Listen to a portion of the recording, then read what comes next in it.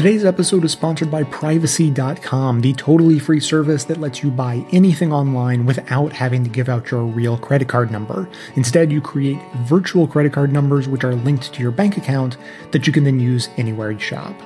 You can create as many virtual cards as you want, and you have unparalleled control over the activity and limits of each one. Then, when companies get hacked and people's information is stolen, you haven't lost anything because they never had your real number to begin with. You can find out more, get 100% free and unlimited access, and a $5 credit just for trying by going to privacy.com/best, and you can find that link in the show notes.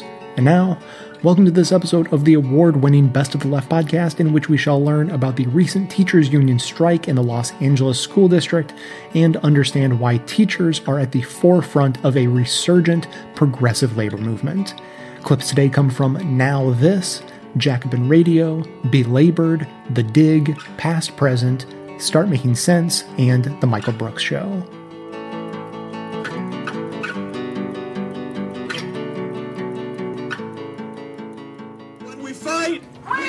When we fight. All right, Hamilton High School, Castle Heights. It is day 3 of a strike, and it doesn't matter how much rain is happening right now, because we are undeterred in our fight for justice and for everything our students need. This strike is a strike to save public education.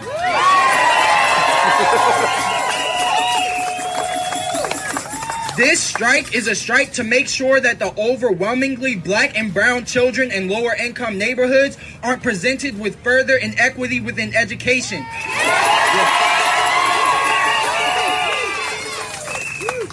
This district is being ran by an investment banker who tries to make the rich schools richer and the poor schools more poor.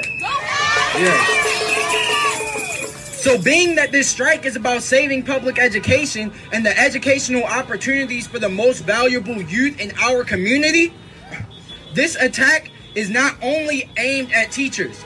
This attack is an attack on students. It's an attack on parents. It's an attack on the entire community. Over 80% of the public supports this strike because they know the public knows that it is unacceptable not to have full-time nurses. It is unacceptable to have class sizes of 47. It is unacceptable to have teachers come in and then leave because the conditions are too hard and the pay isn't enough. It is unacceptable to have charter schools pop up on every corner and drain money and resources from our neighborhood public schools. The public supports this fight. It is absurd for me to accept that a student would be forced to sit on the floor of their chemistry class, as I was, for an entire year, or have to drop AP Psychology because there were more students in the class than there were desks. Smaller class size will increase the student-to-teacher ratio. We were 48th in the country. More nurses and counselors will create a nurturing learning environment. Holding charter schools accountable will reduce the drain on public resources. And the community-centered schools will create strong bonds between schools and their surrounding neighborhoods.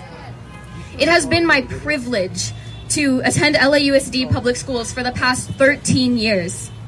The great teachers I've had helped shape me into the person I am today. I will encourage, when I graduate this year, I want to know that every child in Los Angeles has an even better opportunity than I had. Listen, our kids need people to talk to on campus. They need people to go to when there are things going on in their lives that won't allow them to function and concentrate in their classrooms. That's what we're here for. If you think that all we do is limited to pencils and papers and curriculum, you're missing the whole point. We are here for the students and whatever they need. What the world is watching is a struggle over what these folks have talked about, which is something that is basic to human beings, which is education and being able to come to schools that actually work for the whole child, okay?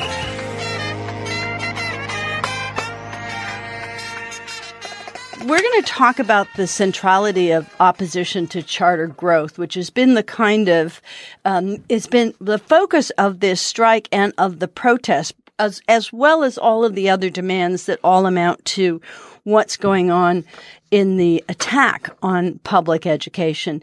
And given the difference between, the Los Angeles strike and the strikes in the red states, and that is that this time the strikers are not striking against a Republican-controlled legislature. This time it puts the Democrats in an uncomfortable position because the Democratic Party is often or has long straddled an awkward political balancing act between the charter school and the labor movements, both of which have funded Democratic candidates. And the Democrats have paid lip service to the labor movement, but in fact, in official educational policy have been backing the charters.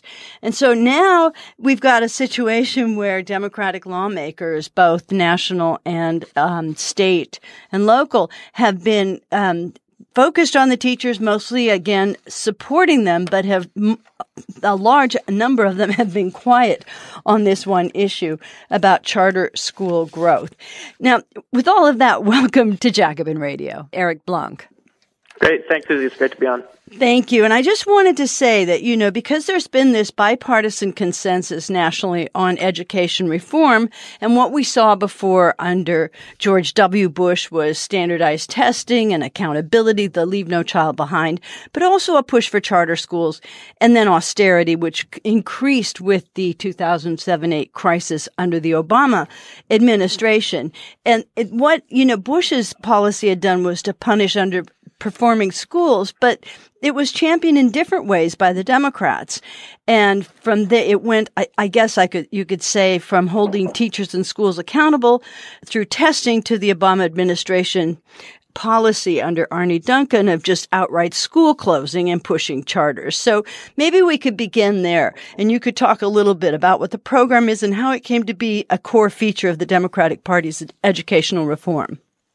Right. So I think the first thing to say is that, as you mentioned, the significance of the Los Angeles strike is that it puts all of the contradictions of the Democratic Party in full display in a way that maybe some people on the left understood, but I don't think was broadly seen by the public and not even a lot of labor militants. And so what Los Angeles has put at the fore is that exactly the same policies of privatization and charters have been imposed in deep blue states like California. And some people find that surprising, but as you mentioned, this actually goes way back. So really the charters were hegemonic. It's not just that they were straddling, but actually the Democratic Party leadership, going back actually to Clinton, this predates Obama. But really when you have the Obama administration, and with Arne Duncan in particular, really pushing very far on the question of charters in particular. And so in a place like California, which has been long controlled by the Democrats, the Los Angeles school system, for instance, over the last 10 years, has seen a 287% increase in charters. Now, this is under Democratic mayors. So it's significant that the same charter associations are funding both Democrats and Republicans. And sometimes, in fact, it's Republican foundations, things like the Walton family, who are the founders of Walmart, or the Fishers, who are the founders of Gap, who normally actually are basically Republicans, but on the question of charters, they're giving huge amounts of dollars. We're talking tens of millions of dollars, sometimes billions on national scale, for the example of the Waltons, to the Democratic Party. And so, the old phrase that the piper pays, whoever pays the piper chooses the tune, is very much the case in the Democratic Party. And so what you see now in Los Angeles, though, is that the depth of opposition to these policies has made it a very tenuous position for the Democratic leadership to try to straddle. And I think it's an open question to see what way they're going to fall. It's not exactly clear. And part of the context for this, which is worth underlining, is that it's not just that there's these mass strikes, but to a certain extent, the tide turning against charters and privatization and sort of education reform is because at this point it's associated in large part with Trump and Betsy DeVos. So insofar as that's the image that people have of these policies, it's made it much harder, I think, for the Democratic Party as a whole to embrace them in the same way that they'd done when they themselves were in power.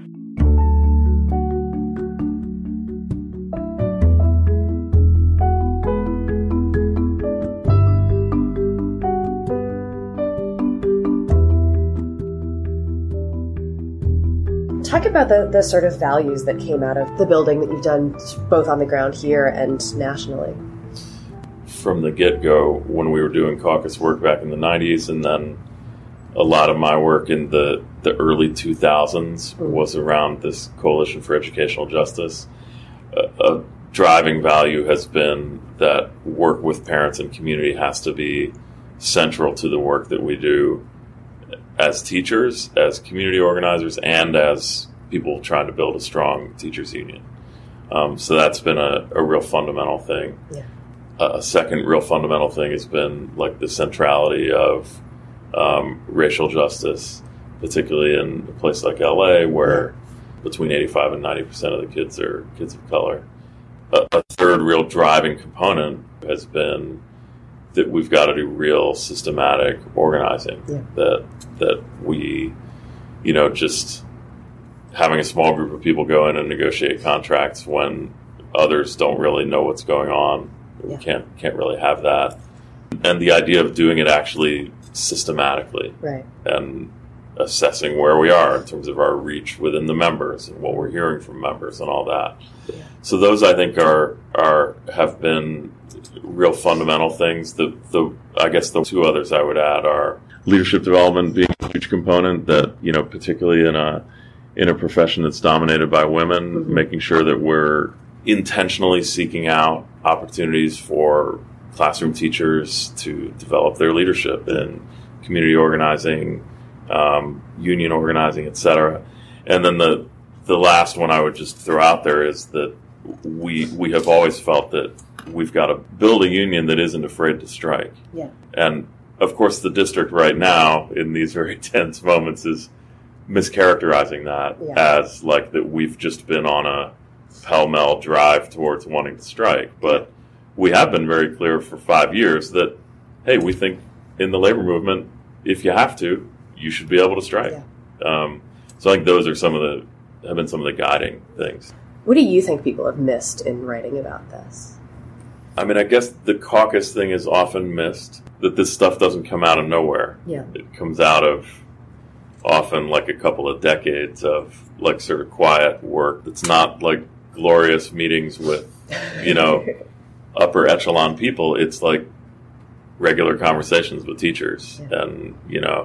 And this stuff all happens on a shoestring, right? Yeah. Like you're raising your own money to build a caucus. So I think that's missed. I think the other thing that is missed in just like a strike build up organizationally is the care and intention that it takes to build systems and structures just within the union. Yeah. Like all the stuff that we're able to do right now when we have to do it, of like pushing information out to members, getting immediate responses from members about like how people are feeling, pushing stuff out to parents, getting immediate feedback from parents. It's because of years of like setting down systems and structures. So I think those are two things that are pretty often missed. Yeah. The other thing that I think is missed is, and we don't, I mean, we're going to find out 2 weeks from now how far we got on all this. Yeah. But this whole bargaining for the common good piece, where we have attempted to inject what we know are non-mandatory subjects of bargaining into the process, whether it be stopping the so-called random searches of students, that are very racialized and disrupt instructional time, etc. Whether it's this idea of a charter cap, which we know we can't like negotiate with LAUSD, but we see it as fundamental to the future of public education in LA, and so have attached it as a policy question to the bargaining. Yeah. This idea of the district establishing an immigrant defense fund for LAUSD families to be able to tap into if they're facing Trump stuff. So I think that's another thing that's missed. What's that meant sort of internally in terms of when you took power in the union, reallocating where union resources were going? So we campaigned in 2014 very specifically on, look, we need an organization that has an organizing director, because UTLA forever didn't have an organizing director and department. Number two, we need an organization that has a political director and an actual political department. Third, we need a staffed-up parent-community division. Fourth, we need an actual research department. UTLA's never had a research department. So we campaigned on all of this, and people liked the idea. I mean, members were like, hey, that makes sense. So as soon as we came in, I mean, we were at a place where our dues were extraordinarily low. Yeah. The affiliates, I mean, NEA, AFT, CFT, and CTA, to their credit and to our benefit, I mean, they helped us in that first year, basically, because we went to them as soon as we got elected and said, we're going to need your help hiring an organizing director, parent community organizers. They helped. It gave us an opportunity to take an all-member vote out to increase dues. We were successful with that. The members voted 82% to 18% to increase dues. So it's been pretty substantial in terms of like internal organizational shifts.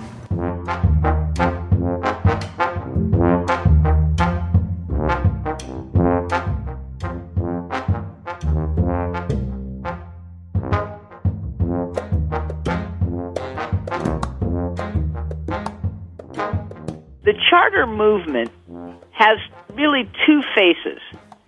One face is the fact that because they have good funding, private funding in addition to public funding, their class sizes are often smaller than traditional public schools, and they often have more counselors. They do a lot of things that the public schools used to do before we were being starved. So there are the people who teach in them and the people who try to get them up and running. And I would say for the most part, I would say that these are all people who care about kids and want things to go well. But the people behind this, the people who are forcing up the legislation in Sacramento, the people who lied about what Proposition 39 was about, those people are the literally billionaire privatizers that after New Orleans and Katrina decided that we don't need public schools anymore. And they have put in literally tens of millions of dollars in elections around the country so that, for example, Marshall Tuck, a guy who knows nothing about public education, ran for superintendent in public instruction. In his general election, that's not the primary, in the general election, the charter people spent $40 million. Now, when was the last time anybody spent $40 million on a superintendent of public instruction? The answer is never.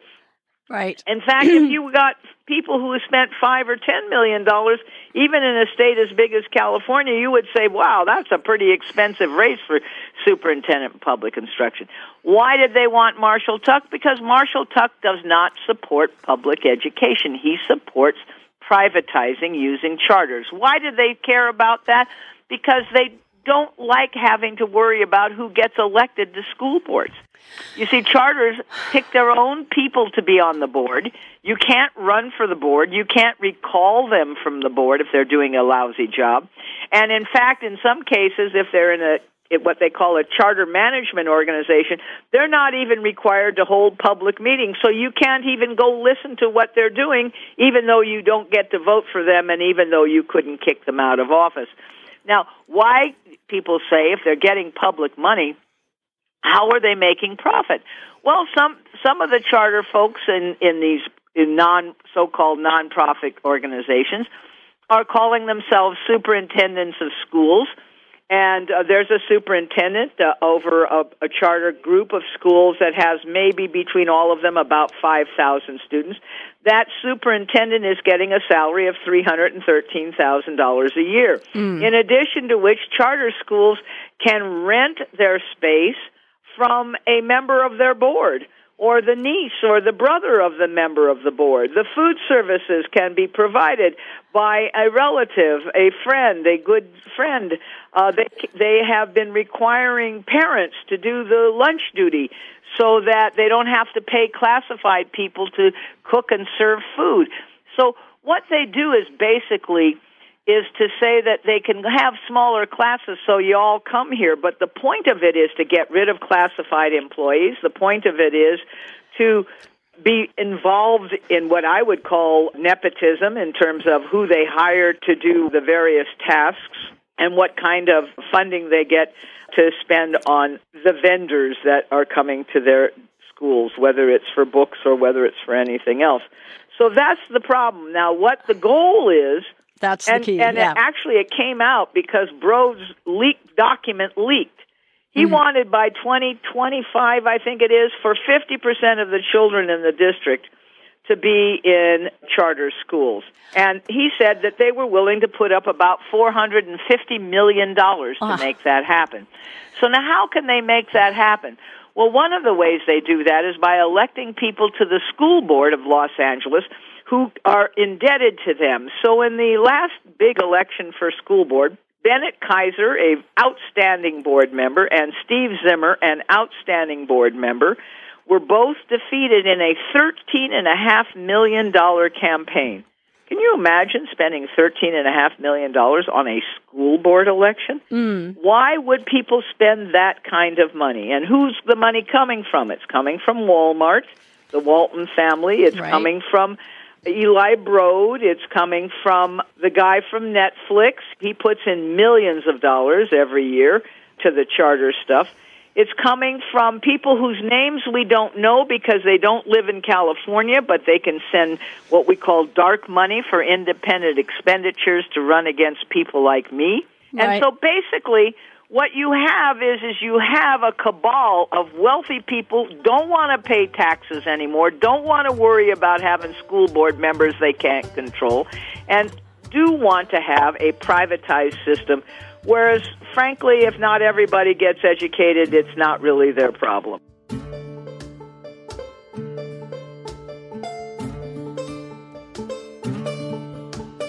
Today's episode is sponsored by Madison Reed. Since 2013, hundreds of thousands of women have tried and loved Madison Reed for the way they have revolutionized at-home hair color.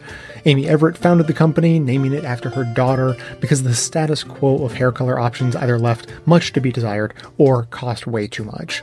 Madison Reed offers the quality of a salon, the convenience and affordability of at-home hair color, and an ammonia-free formula with ingredients you can feel good about.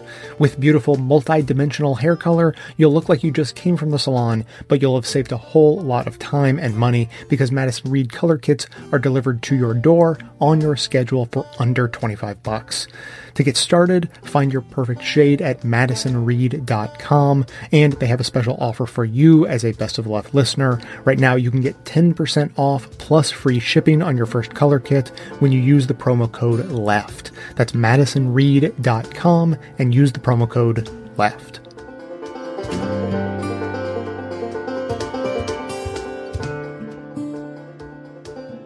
I was reading a piece by socialist feminist Tiffy Bhattacharya, who I hope to have on soon, and she had a piece on the strike where she wrote, quote, "Struggles in the care or social reproduction sector are especially explosive today, as neoliberalism demands more hours of waged work per household and less support for social provisioning. It puts tremendous pressure on families and particularly on women in those families. Struggles over social reproduction and care have thus acquired renewed meaning in the neoliberal era." My question is, what does the fact that it is teachers, workers at the core of the social reproductive economy, who are leading, that it is them who are leading the strike wave, what does that tell us about the nature of contemporary capitalism and how to struggle against it? I think there are so many layers to that, right? So one of the things, just a basic function of teachers and why teachers have been beat up in the press for the last however long is that teachers have been women. Teachers have been women in this country since the beginning of public schools, largely because they were presumed to be cheap, because women were supposed to be married to men who would do the real earning of a wage, right? Women are presumed to be naturally more caring and more dedicated to the well-being of children. And so therefore they would work for less money, they'd be cheap, and they'd be a nice docile workforce. I would like to introduce anybody who thought that to some of the LA teachers that I've met. But so that's kind of a number one bottom level thing that's happening here. And these teachers in particular, and we haven't talked that much about the demographics of this district, or talked more about the geography of it, but this is an overwhelmingly poor and non-white school district, right? So LA, everybody thinks of, sort of actors and Hollywood and all of this money, and there's a ton of rich people here, and there's a ton of rich white people here, but those are not the kids going to LA public schools. The kids who are going to LA public schools are something like 80% qualified for free and reduced price lunch. And as a quick aside, a lot of those people stopped sending their kids to public schools decades ago to resist integration. Exactly. Yeah, Alex Caputo-Pearl will point out that the defunding of public ed started at about the same time that the percentage of kids of color in public schools started going up. So now we're talking about a district that has, the number one, the biggest proportion of non-white students are Central and South American, but that you've also got immigrant kids from all over the place. I'm talking to teachers who have 5, 6, 7, 8 languages spoken at their school. One who, the biggest proportion of immigrants speak Farsi. It just depends on which part of town you're in. There are so many different, deep ethnic communities in LA. You mean the first category of Central and South American? You meant to include Mexican in that, or? Yeah. Yep, gotcha, cool. Yeah. So we're talking about a district that is overwhelmingly low income, overwhelmingly, tons of language learners, and overwhelmingly non-white. That is who goes to these schools. These are working class Black and brown kids. We should really emphasize that every single time, and the union does. And that is a big reason why it is just fine to attack them and shove them into classes with 50 students in them, because, these are the people we don't care about. This is, where we talk about the school to prison pipeline and things like that. We talk about deportation. We talk about all of that. That's who is being defunded. That's who people don't really care about. When, the slogan that started in Chicago that we now hear everywhere, which is the teachers' working conditions are our students' learning conditions. A lot of people just straight don't care about the learning conditions of poor Black and brown kids. And that's just a reality. And so when you start to strip back the public sector that serves those people first, this is what happened with welfare reform. If we're going to talk about, things that started in California, Ronald Reagan and welfare reform. You were able to attack welfare because welfare aid to families with dependent children was a program that was seen wrongly. By the way, it was always mostly white women who used it, but it was seen as a program that was helping Black women and their children. And so we have a long history of starting the gutting of the social welfare state with Black and brown women and their kids. And that is what's happening here again. And so you look at that and you have to, I want to talk about, like Combahee River Collective statement, right? If Black women, their demands are met, if they are taken care of, then everybody else will be taken care of all the way up. And that's one part of the puzzle. And a quick aside, the flip side of that is true. Looking at the history of the rise of mass incarceration, obviously Black people in particular have been the most spectacularly and excessively and disproportionately punished by the rise of mass incarceration. But that racist, spectacular punishment of Black people has also legitimated a system of mass incarceration that also chews up plenty of white people. Exactly. So there are plenty of kids who are not Black and brown in these schools. And there are plenty of people who might be more likely to send their kids to public schools if they knew that their kid wouldn't be in a classroom full of 50 people, some of whom have to stand. The public sector gets hollowed out that way, and then it screws over everybody. So we know this, right? We know this is how this works. We know that where the wedge of these things always comes in. We know how the charter schools, again, will come in and say, well, we want to make things better for these Black and brown children who aren't being served well by these schools. But actually what they do is they have no programs for English language learners. They have no special ed programs. So all of the kids who need special education are pushed back into the public school where they don't have enough counselors, and they don't have enough special ed teachers, and they don't have enough regular teachers. And then they declare the public schools to be a failure and thus in need of private sector competition. How convenient. Right. The vicious cycle of it is just ongoing. And so when we think about the sort of crisis of social reproduction that people talk about a lot these days, we should understand this it affects all of us, but these are the ways that the working class is divided broken up, turned against itself, and then systematically, the things that we would think of as like the social wage, right? The stuff that everybody gets as virtue of being in America. I don't want to say being un-American because I'm talking about a lot of immigrant people here who do not and are not considered American, whatever, is going on in this stupid country. Those things are going away.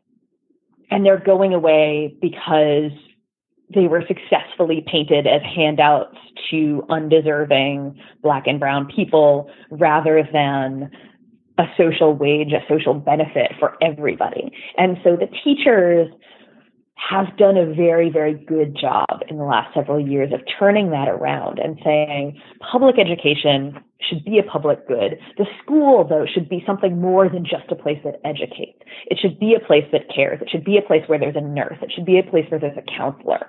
It should be a place where the parents can feel comfortable coming in. It should be a place that serves the entire community.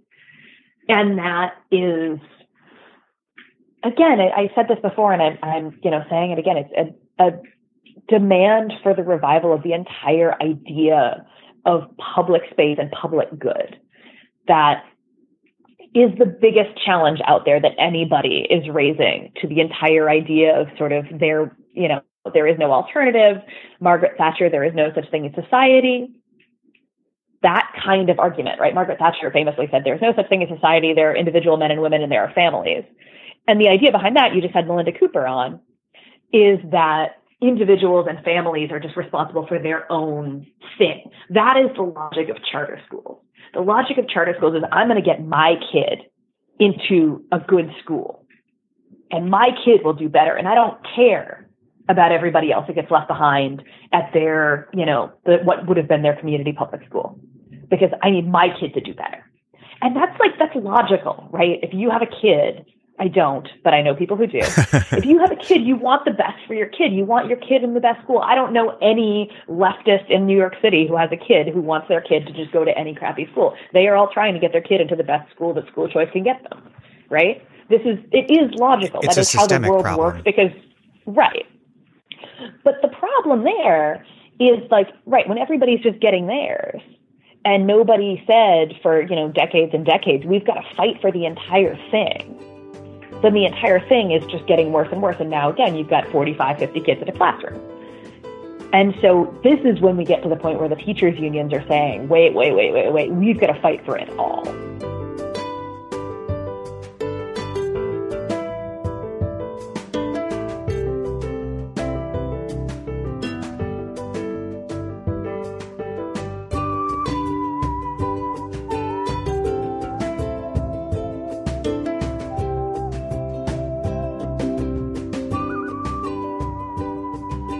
It is not the parent making a decision to put their kid in a charter school that's the problem. That is not a problem. It's not a problem because that parent is like every other parent when they make that decision, having decided that that might be the best place for their kid to go to school. I take no exception to that. However, the system is rigged. So let's talk about a school that has 350 kids. Okay? It pays for gas, it pays for electricity, it pays for a plant manager to keep the school clean, and it pays for a custodial staff to make sure that the bathrooms are clean and the classrooms are clean. It pays for cafeteria workers and food for the students. And let's say 50 students leave, okay? That leaves us 300 instead of 350. You lose 100% of the money. But you don't lose 100% of the fixed costs. That's the rigging of it in Sacramento.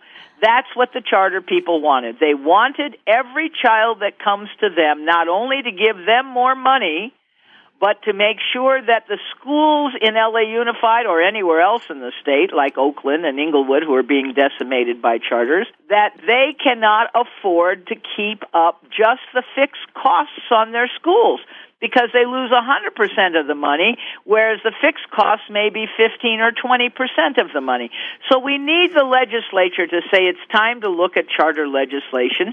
There may have been unintended consequences. The conspiracy theorists among us think that they were intended, but it really doesn't matter. Right. It doesn't matter if it was intended or unintended. The fact of the matter is that there is no dispute that it is undermining the financial support for 80% of the students in LA Unified.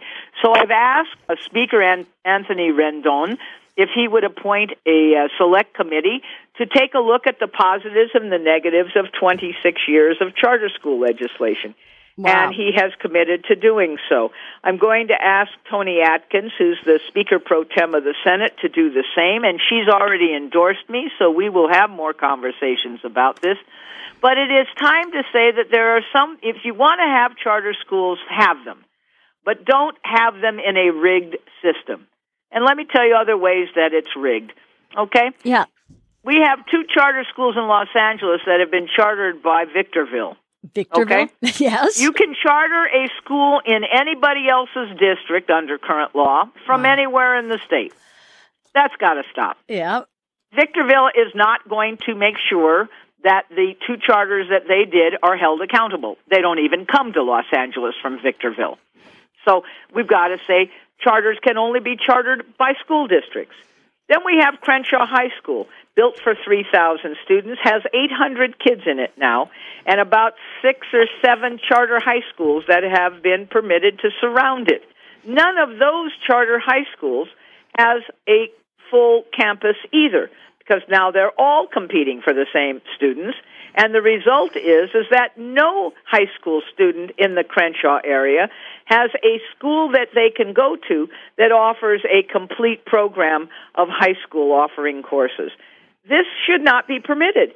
Districts should be the only ones who decide where charter schools once chartered can go. The state needs to put together a fund that says for school districts, their fixed costs will be paid for by the state when they lose students. Not the student cost that pays for a teacher, but for all of those costs that remain whether or not there are 300 or 350 students on that campus. So there are fixes to this that would make the 2 systems actually cooperative and not be a focus of trying to privatize and public education. This will be a hard sell because the charter folks that are the billionaire privatizers have spent literally tens of millions of dollars on Democrats in our state legislature, to the extent that we have at the Assembly Education Committee, which I chaired for the 4 of the 6 years I was there. At that committee, you have a hard time getting a Democrat to serve on Assembly Ed because they don't want to alienate the people who keep sending them campaign contributions. So this is a mess, but it is a mess that I think the teachers and the counselors and the nurses and the psychologists that are on strike are beginning to help the public, and therefore I hope the legislators to understand that this is not just whether or not a charter school is better than a public school. It's that we don't have accountability for charter schools. We don't have transparency for charter schools. They do not have to submit their budgets to the County Office of Education. And as a result of that, we have the Celerity woman, CEO of her charter schools, who just stole more than $2 million from her kids for personal high-end purchases for herself and her family. We have on the first day of school, an elementary school, charter school in Eagle Rock that closed because there was no money for that school. And no one knew that until the first day of school because they did not have to submit their budget to the County Office of Education. So there are fixes. Right. Well, Jackie Goldberg, this is all really interesting. I want to follow up on one point, though, that you made about the sort of motivation behind this, which is, anti-democratic at its core. But right now, and we'll get back to your campaign in a minute, but right now it seems that the wind is at your back. This strike, even the statements that have been made by Newsom and Garcetti, that's our governor and mayor of Los Angeles, who, at least seem to support somewhat a moratorium on further charterization for the present, and plus the fact that if you win on the school board will help, and then Tony Thurmond as well. How do you see the relationship of forces now for doing this? And also, just one other thing on this anti-democratic nature. What about also fighting to unionize charter school teachers? Actually, that's already going on. Yeah. Okay. And there are a growing number of charter school teachers who are in unions, and the Alliance charter school teachers went on strike 2 days ago. Right. So there are charter school teachers on strike right now in LA Unified. So I think that the anti-democratic part about this is that, first of all, as the NAACP has said, and it's calling for a nationwide moratorium on charter school additions for now, has said it had an effect of resegregating schools, in some cases by class, but in most cases by class and race. And so what you have is white flight, in essence, leaving schools that were not perhaps completely integrated, but somewhat integrated, and now going to schools that are majority white, and that has caused some additional segregation within LA Unified. But in addition to which, charter schools don't all keep all of the students that they take. By law, they have to take everybody in that applies, and if there are too many applications, it has to be a lottery. But some of them have decided that if you're in the chartering organization, your kids get to go in first. So that undermines that. In addition to which, there is a widespread practice, though not universal, among charter schools of what they call counseling children out. Wow. And these are children who may have special ed needs that they don't want to meet, so they don't hire a special ed teacher. They call the parent and they say, gee, your child has special ed needs. That public school across the street has a special ed program. I think it might be better for you to have your child there. And then at sometime around February or March, just before the testing cycle begins for state tests, you get a lot of schools counseling out children who are not achieving well in school, saying to their parents, and I've actually personally witnessed this, they say to the parents, we're not meeting your child's needs. I think they would be happier at school X or school Y, which is, of course, a public school. Then the child leaves because they can't, and by the way, they make it sound like it's a choice, but it really isn't. They say that we're not meeting your child's needs, and you have 2 weeks to find another place for him, and we'll help you do that, or another place for her, and we'll help you do that. So what they do is they counsel these kids out. These kids then go take their state-mandated achievement tests at a school they did not attend for the year, and their scores are included in the school that takes them in because, you see, unlike charter schools, LAUSD schools accept every kid who walks in the door, period.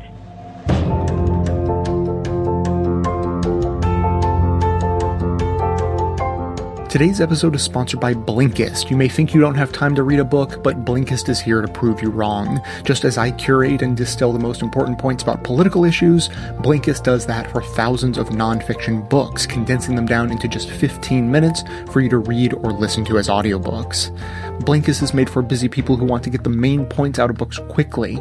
8 million people are using Blinkist right now, and it has a massive and growing library including self-help, business, health, history, and of course, politics.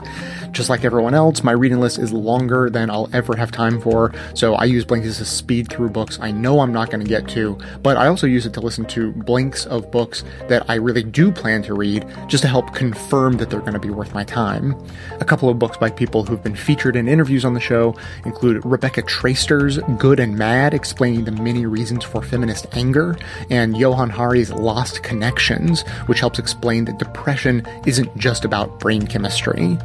If you want to check out Blinkist for yourself, for a limited time, they have a special offer for our listeners. Go to Blinkist.com/best to start your 7-day free trial. That's Blinkist, spelled Blinkist,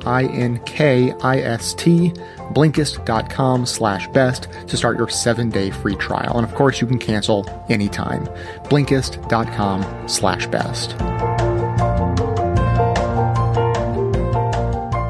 So education and schools and school districts and teachers unions, that's all an important part of this story. But if we take the lens back, I think something that you said at the very beginning, Natalia, was so interesting, which is the return of the strike. And in many ways, the return of unions. I mean, one of the stories that we tell in sort of the big labor history picture of the 20th century is that union membership peaks in like 1955 and then is in steady decline and then dramatic decline by the 1970s. But when you look at public unions, public service unions or public employee unions, it's a very different picture. It goes from 400,000 members in 1955, and then by the 70s, you have 4 million members.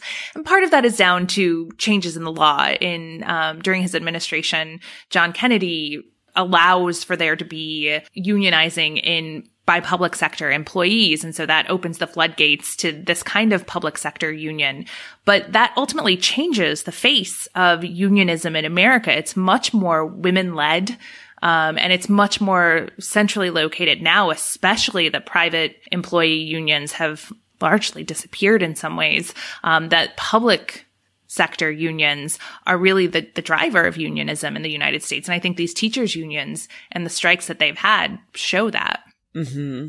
Yeah, I think that, that historical arc that you're sketching there, Nikki, is really important here. One of the things that has really struck me in both the LA teacher strike, but also in some of the other ones that have happened recently in Oklahoma and Arizona, is there seems to be a much larger public support for these strikes than I would have assumed, given that history you've sketched out, and the real decline of the labor movement across the late 20th century and early 21st century, but particularly, I think, the special politics of children's education in American society and the ways in which people have certainly, I think many Americans have a different interest in the educational system than they do in, say, the manufacturing sector of the economy. And so the solid base of support for the strikes that I've seen has actually been a surprise to me. The one that I think makes sense in a Trump moment. And I wonder if that's a critical factor here, that's shaping the politics or the kind of public response to these strikes.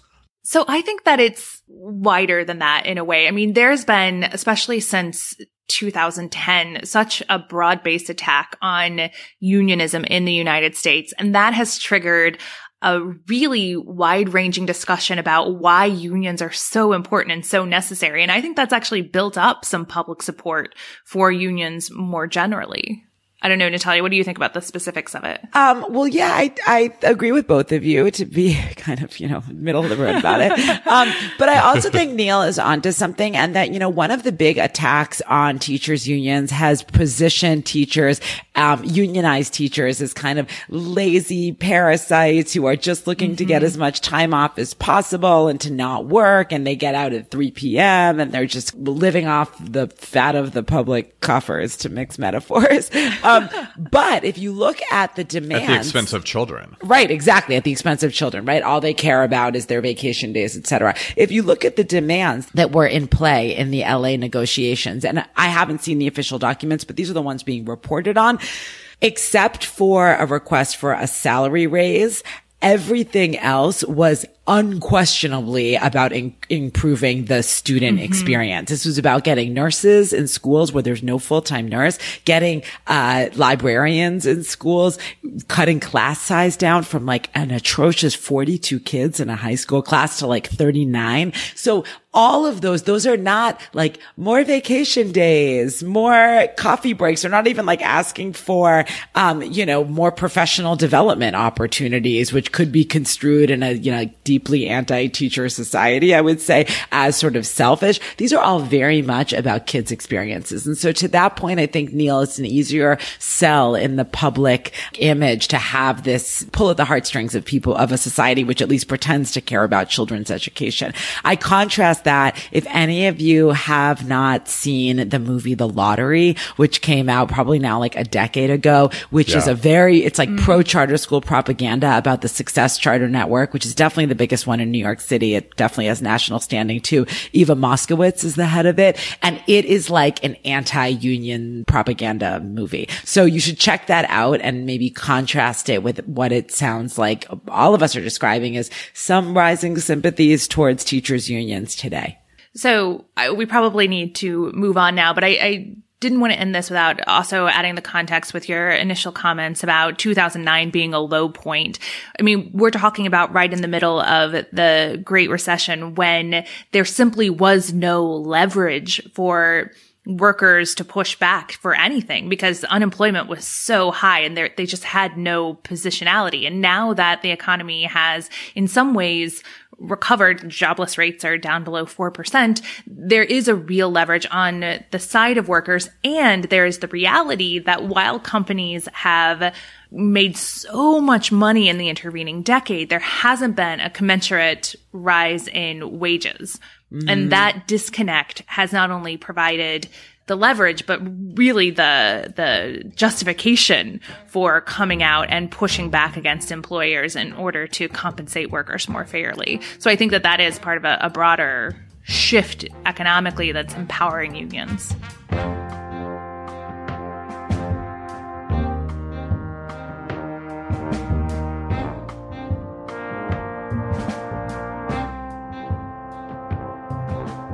The settlement includes higher pay, but also smaller class size, more support staff, more nurses, librarians, and counselors.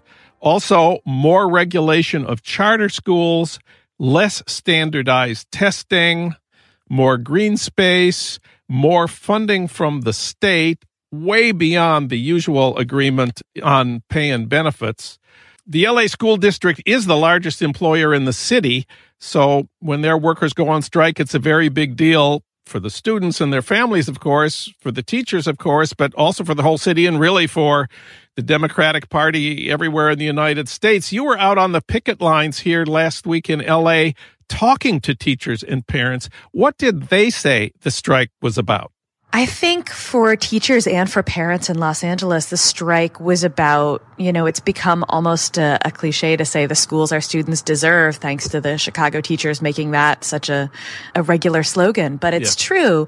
When you talk to parents who are saying, my kid goes to school and there's 40 students in his class, and how is he supposed to get any attention from his teacher when there's 40 students in this class? When I'm talking to students who are getting organized because they're being stopped and frisked in the schools, when you're talking to teachers who have seen their funding cut back, they have a nurse once a week. I talked to a librarian who for a little while had to travel to a different school basically every day of the week because the schools only had a librarian one day a week. When you talk to people about things like this, you get a real picture of what's been done to public education and what this union would like to reverse. And this is a battle not just for better schools in Los Angeles, it's also a battle over the future of the Democratic Party. This whole strike had nothing to do with the Republicans or with Trump. It's really about whether the Democrats, who of course have complete control in Los Angeles and California, will support austerity and the steady erosion of public services, or whether the Democrats will support a more progressive and better funded government. Let's talk about that for a minute. Yeah, it was very interesting to me that Cory Booker, who never met a charter school or a hedge fund that he didn't like, was at a charter school event in New Orleans while the Los Angeles teachers were on strike. Yeah. And this comes after a week where, the Democratic Party actually, the DNC put out a statement on the first day of the strike saying they stand with teachers. Kamala Harris put out some videos saying she supported the teachers. Bernie Sanders, it's no surprise, sent out an email to his email list saying support the teachers. So there is a movement in that direction, but there are still the Cory Bookers of this world. And, it's important to note that the Los Angeles School Board, who hired this Wall Streeter, Austin Butner, to run the school district, they are all theoretically Democrats. And so when you look at this, and when you look at California in particular, right, your state is the biggest economy in the U.S., the fifth biggest economy in the world if it was its own country, and it is 43rd in per student funding. That's not an accident. It's not something that just sort of, oops, it happened. These are conscious decisions that were made to defund the schools. It goes back in part to Prop 13, but it's a decision that's been made over and over again in these cities that are run by Democrats.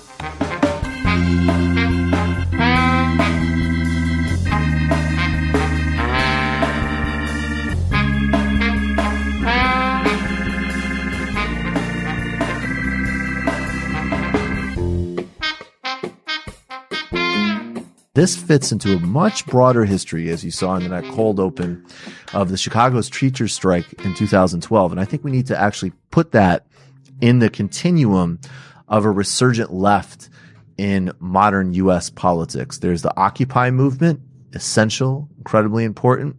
Black Lives Matter, the campaign of Bernie Sanders, and I would also add the Chicago teachers strike. They were resisting the, of course, particularly obscene, authoritarian, and anti-people leadership of Chicago mayor and former Obama chief of staff and NAFTA point man Rahm Emanuel.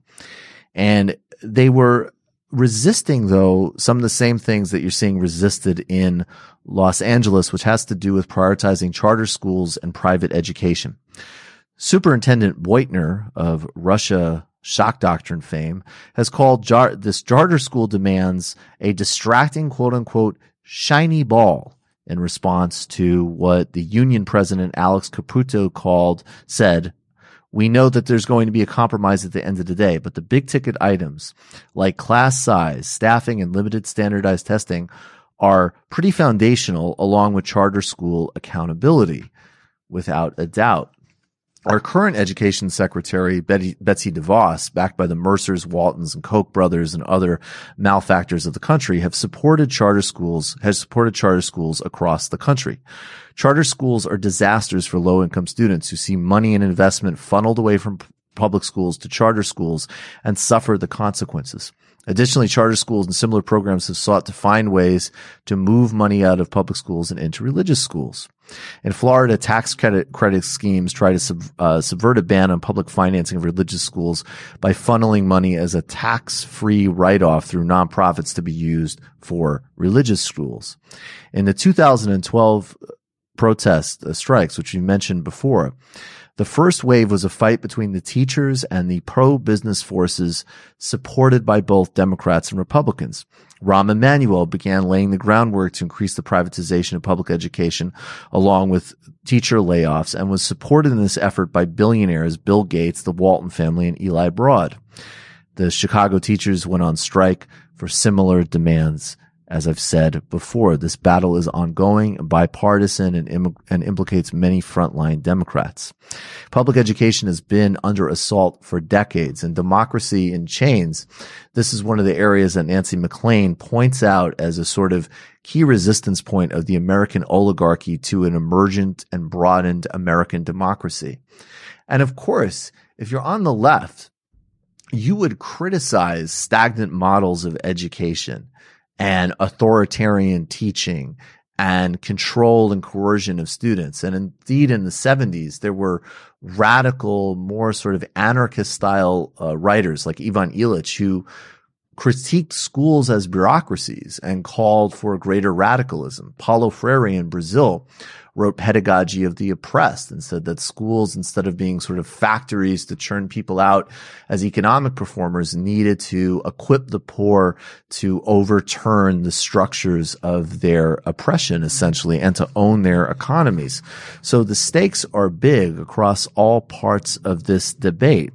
But it has been the case that starting with the far right and bleeding through the corporate consensus and into the elites of the Democratic Party, that the very notion of public education has been under assault. And charter schools have been a major sort of battering ram of this fight. They have emerged as a distinctly neoliberal way of dealing with the crisis.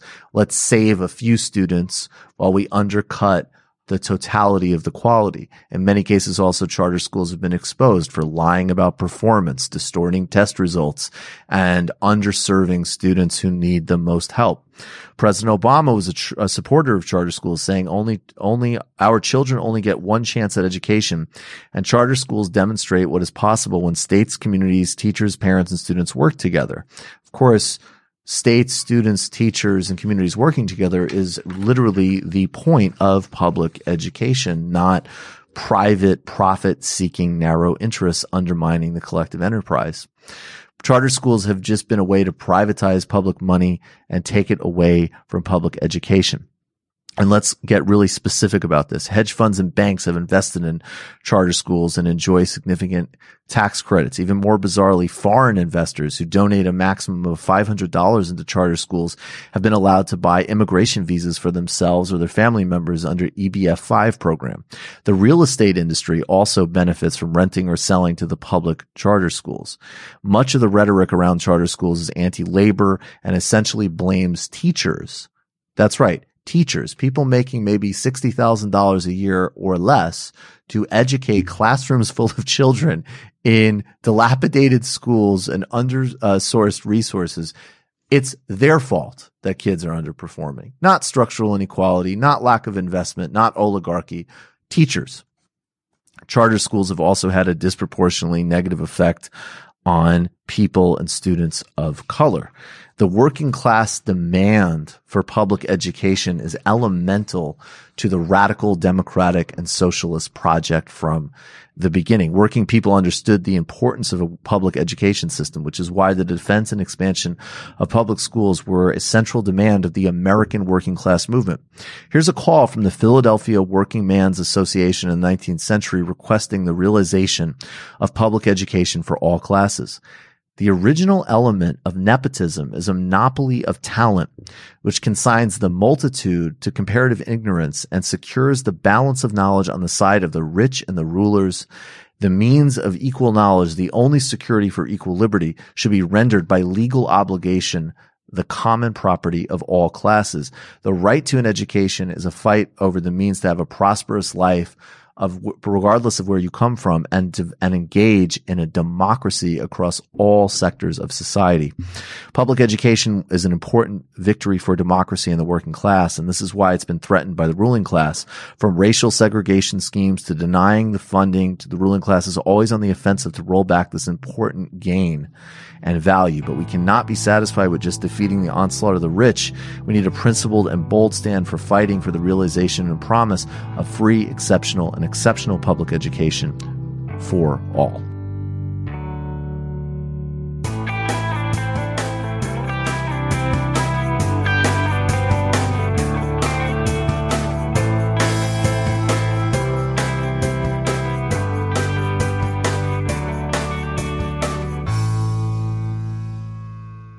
We've just heard clips today, starting with a collection of clips put together by Now This, highlighting the voices of the teachers' protest rallies.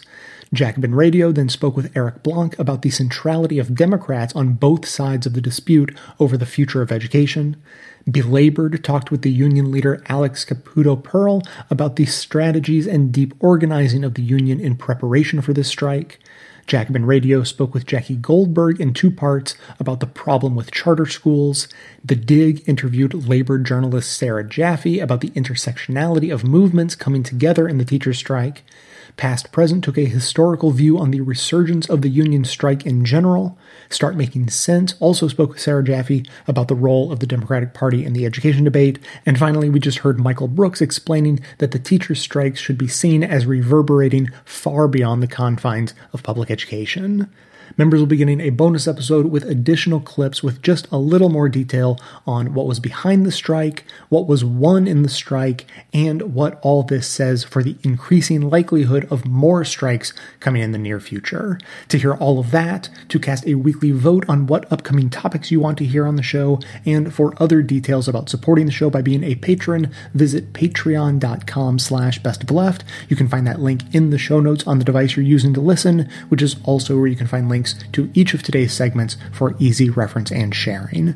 And now, we'll hear from you.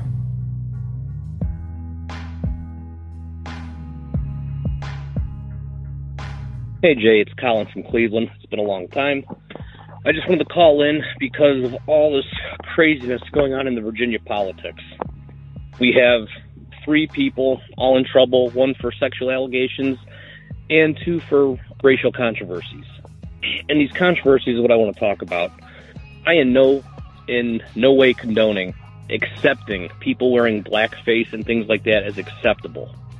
However, I think the left is kind of driving me a little nuts right now.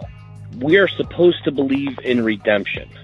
We give convicts a second chance. We also have to give people a chance to evolve. A lot of these things, like a med school yearbook and college, at this time, even though these people are technically adults, they're still jack-off college kids living off mom and dad's teat who don't understand real responsibilities, so they have some stupid views. Myself, growing up in Cleveland, Ohio, I got news for you, Jay. During the 70s and even during the 80s when I was a kid, it was still very racially segregated. And where I lived, bordered a black neighborhood. As kids, groups of us would often fight, simply because they were black, we were white. and both sides felt the same. We were young, we were indoctrinated by things from our parents, and we were ignorant. We have evolved. We've realized our parents' views were antiquated, ill-informed, and wrong. And I am in no way representative today of the Colin I was 40 years ago.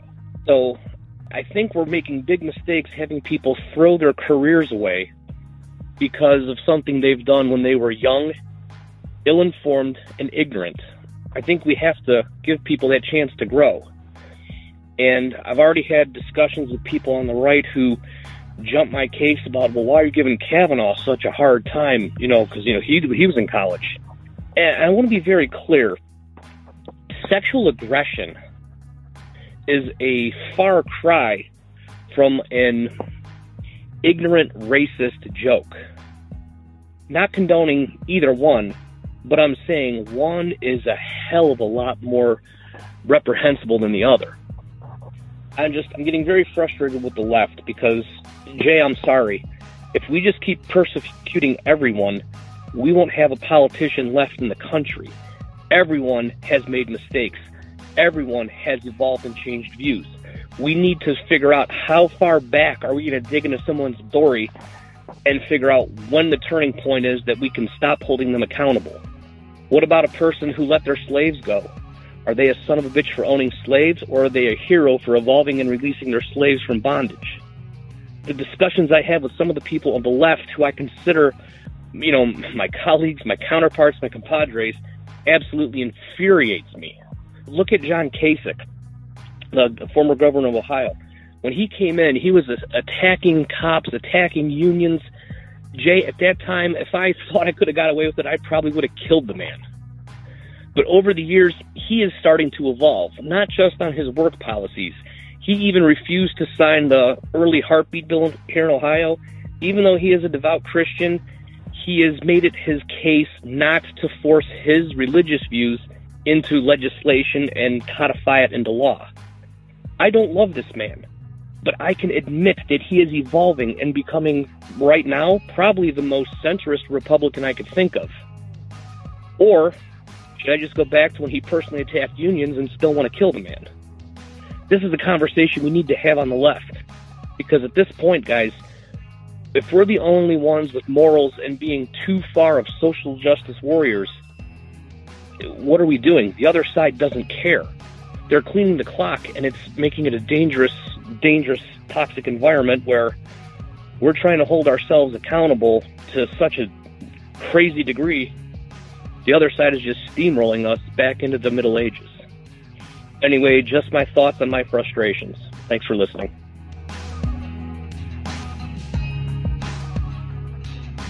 Thanks for listening, everyone. Thanks to the volunteers who helped gather clips to make this show possible. Thanks to Amanda Hoffman for all of her work on our social media outlets and activism segments. And thanks to all those who called into the voicemail line. If you'd like to leave a comment or question of your own to be played on the show, you can simply record a message at 202-999-3991.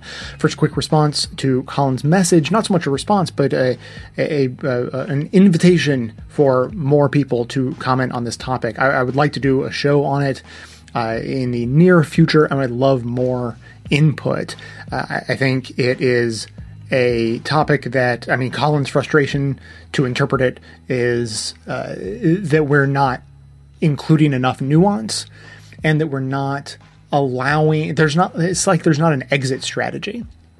We know how to criticize and we know how to condemn, but if we are really in favor of things like restorative justice, from the schoolyard to the prison yard, then we need to have a way in civil society to also allow people to grow. Now, I'm certainly open to the argument that public office is a very different thing than society as a whole.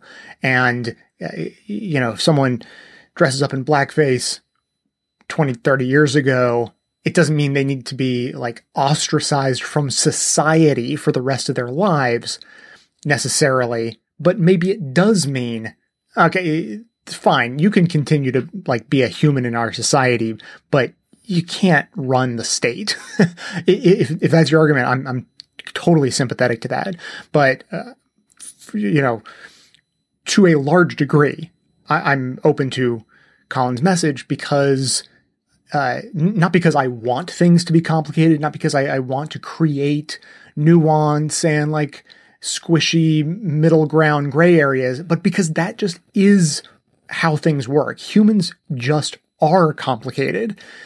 So to pretend that they're not creates really untenable situations. And what this reminds me of is, and I've mentioned this every once in a while recently, the evolution of call out culture and how that eventually sort of transformed into call in culture, at least in some ways. And so to just quickly maybe oversimplify, but call out culture is what comes out of a situation where there's not a good way to get justice. When someone has done something that really affronts the community that they are a part of, whether it be just a small community of people in a small town or a politician at the national level.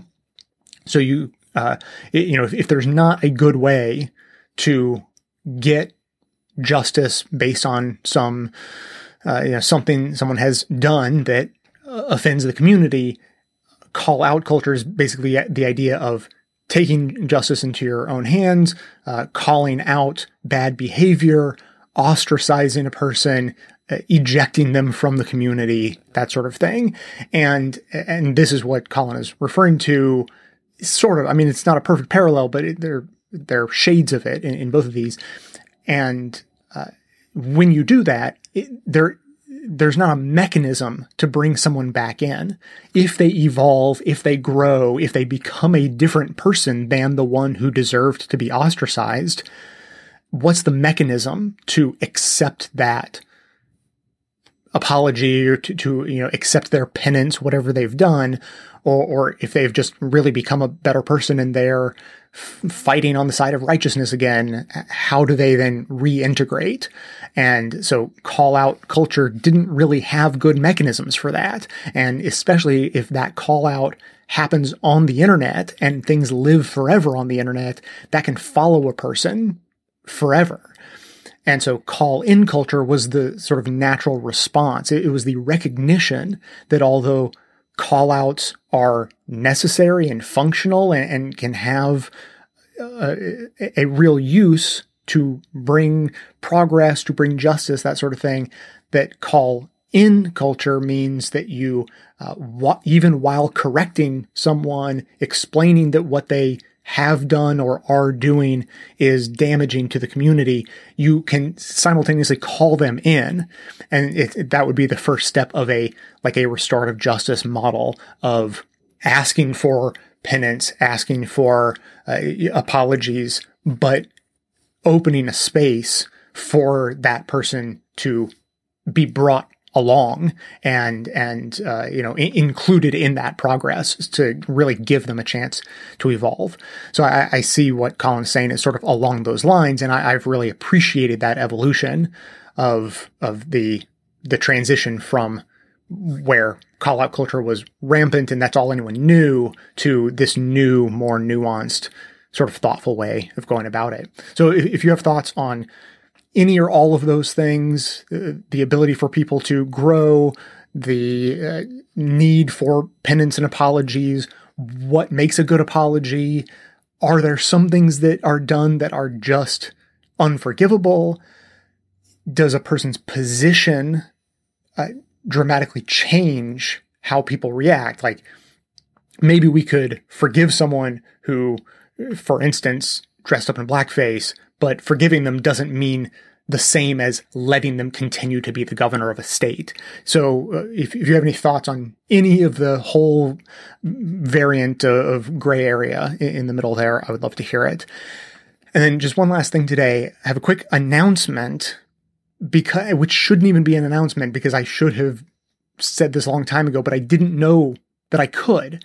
So quick little backstory. You've probably been hearing me say for weeks now that I post a weekly poll on Patreon that allows supporters of the show to have a hand in guiding what topics are covered on the show. And it's been a great success. It's a great conversation. It's not just voting takes place, but then also there's, a comment section where whole conversations can happen and people really get to give their input. And several episode topics have come directly from those conversations. The most recent is, I think, the definitions of freedom debate, the FDR freedom versus libertarian freedom. That was a topic suggestion by a listener who wrote in the comments of the weekly poll. So that's been going on for a while, but the reason it exists is in part because Patreon offers a cool little polling tool. So that just is where it is. I didn't have the idea to run a poll and then figured out a way to do it. I saw that there was a way to do it and then decided to use that option. And since I thought, well, okay, it's on Patreon and the only way people can use it is if they're paying supporters, I just said, okay, I guess it's part of the paid patron benefit package. So I put it at the low level, for $2 a month. You get access to those polls. And pretty soon after I implemented that, I got a message saying like, well, it's fine, but it is sort of ironic for a progressive, pro-democracy, anti-voter suppression podcast to literally implement a poll tax on their weekly poll. Like, just saying. And I saw that and I thought, no, that is ironic. I embrace the irony. It is what it is. Luckily, my little weekly poll to help guide the show isn't critical to the future of democracy in America, but I recognize the irony and, I don't like it. And if it creates a situation where there's like a class divide involved in the choosing of future topics for the show, I don't love that. I've never loved it, but I just thought, it just is what it is. And here's the thing. I just didn't realize that Patreon actually allows people to follow creators on Patreon without paying. I just didn't know that was a feature until about 2 days ago. So as soon as I saw that, I realized, oh wait, that's great. I should just encourage people to follow the show on Patreon, whether they want to pay or not, doesn't matter, because I would love as many people as possible to take part in that weekly poll. It's been really good, not just to help guide decision-making based on topics I might have chosen on my own anyway, but there have been really good suggestions that have come in that I wouldn't have known about or I wouldn't have thought to put so much weight on them. And here's the thing. I'm a straight white guy. I can't change who I am, but I can implement policies that help institutionally diversify the thinking of the show. And so I'm really excited that I can open up this poll to everyone because I want as many people, especially if you don't look like me, to get involved and have your voice heard, not just by voting, but each week leaving comments about topics that I might not know exist for a whole variety of reasons. There are stories and topics that I'm just not going to know about. And so that's my pitch. Everyone, no matter whether you have any interest whatsoever in ever donating to the show, I encourage you to go to patreon.com/bestoftheleft. And you can just click a little follow button. No money's involved. You do have to have a Patreon account that costs nothing. So then you can follow the show. You can get our public post, which will be going forward now, all of our weekly polls that come out each weekend. And I would just love to hear from as many people as possible what the show should be focusing on. And I think that it's been a great success of an experiment so far, and it will only get better with more people being involved going forward. So I'm very excited about that particular evolution of that aspect of the show. I hope you are too, and I hope you'll get involved. As always, if you have thoughts on any of this or anything else, you can keep the voicemails coming in at 202-999-3991. that is going to be it for today. Thanks to everyone for listening. Thanks to those who support the show by becoming a member or making donations of any size at patreon.com/bestoftheleft. That is absolutely how the program survives. Of course, everyone can support the show just by telling everyone you know about it and leaving us glowing reviews on Apple Podcasts and Facebook to help others find the show. For details on the show itself, including links to all of the sources and music used in this and every episode, all that information can always be found in the show notes on the blog and likely right on the device you're using to listen. So coming to you from far outside the conventional wisdom of Washington, D.C., my name is Jay, and this has been the Best of the Left podcast, coming to you every Tuesday and Friday, thanks entirely to the members and donors to the show from bestoftheleft.com.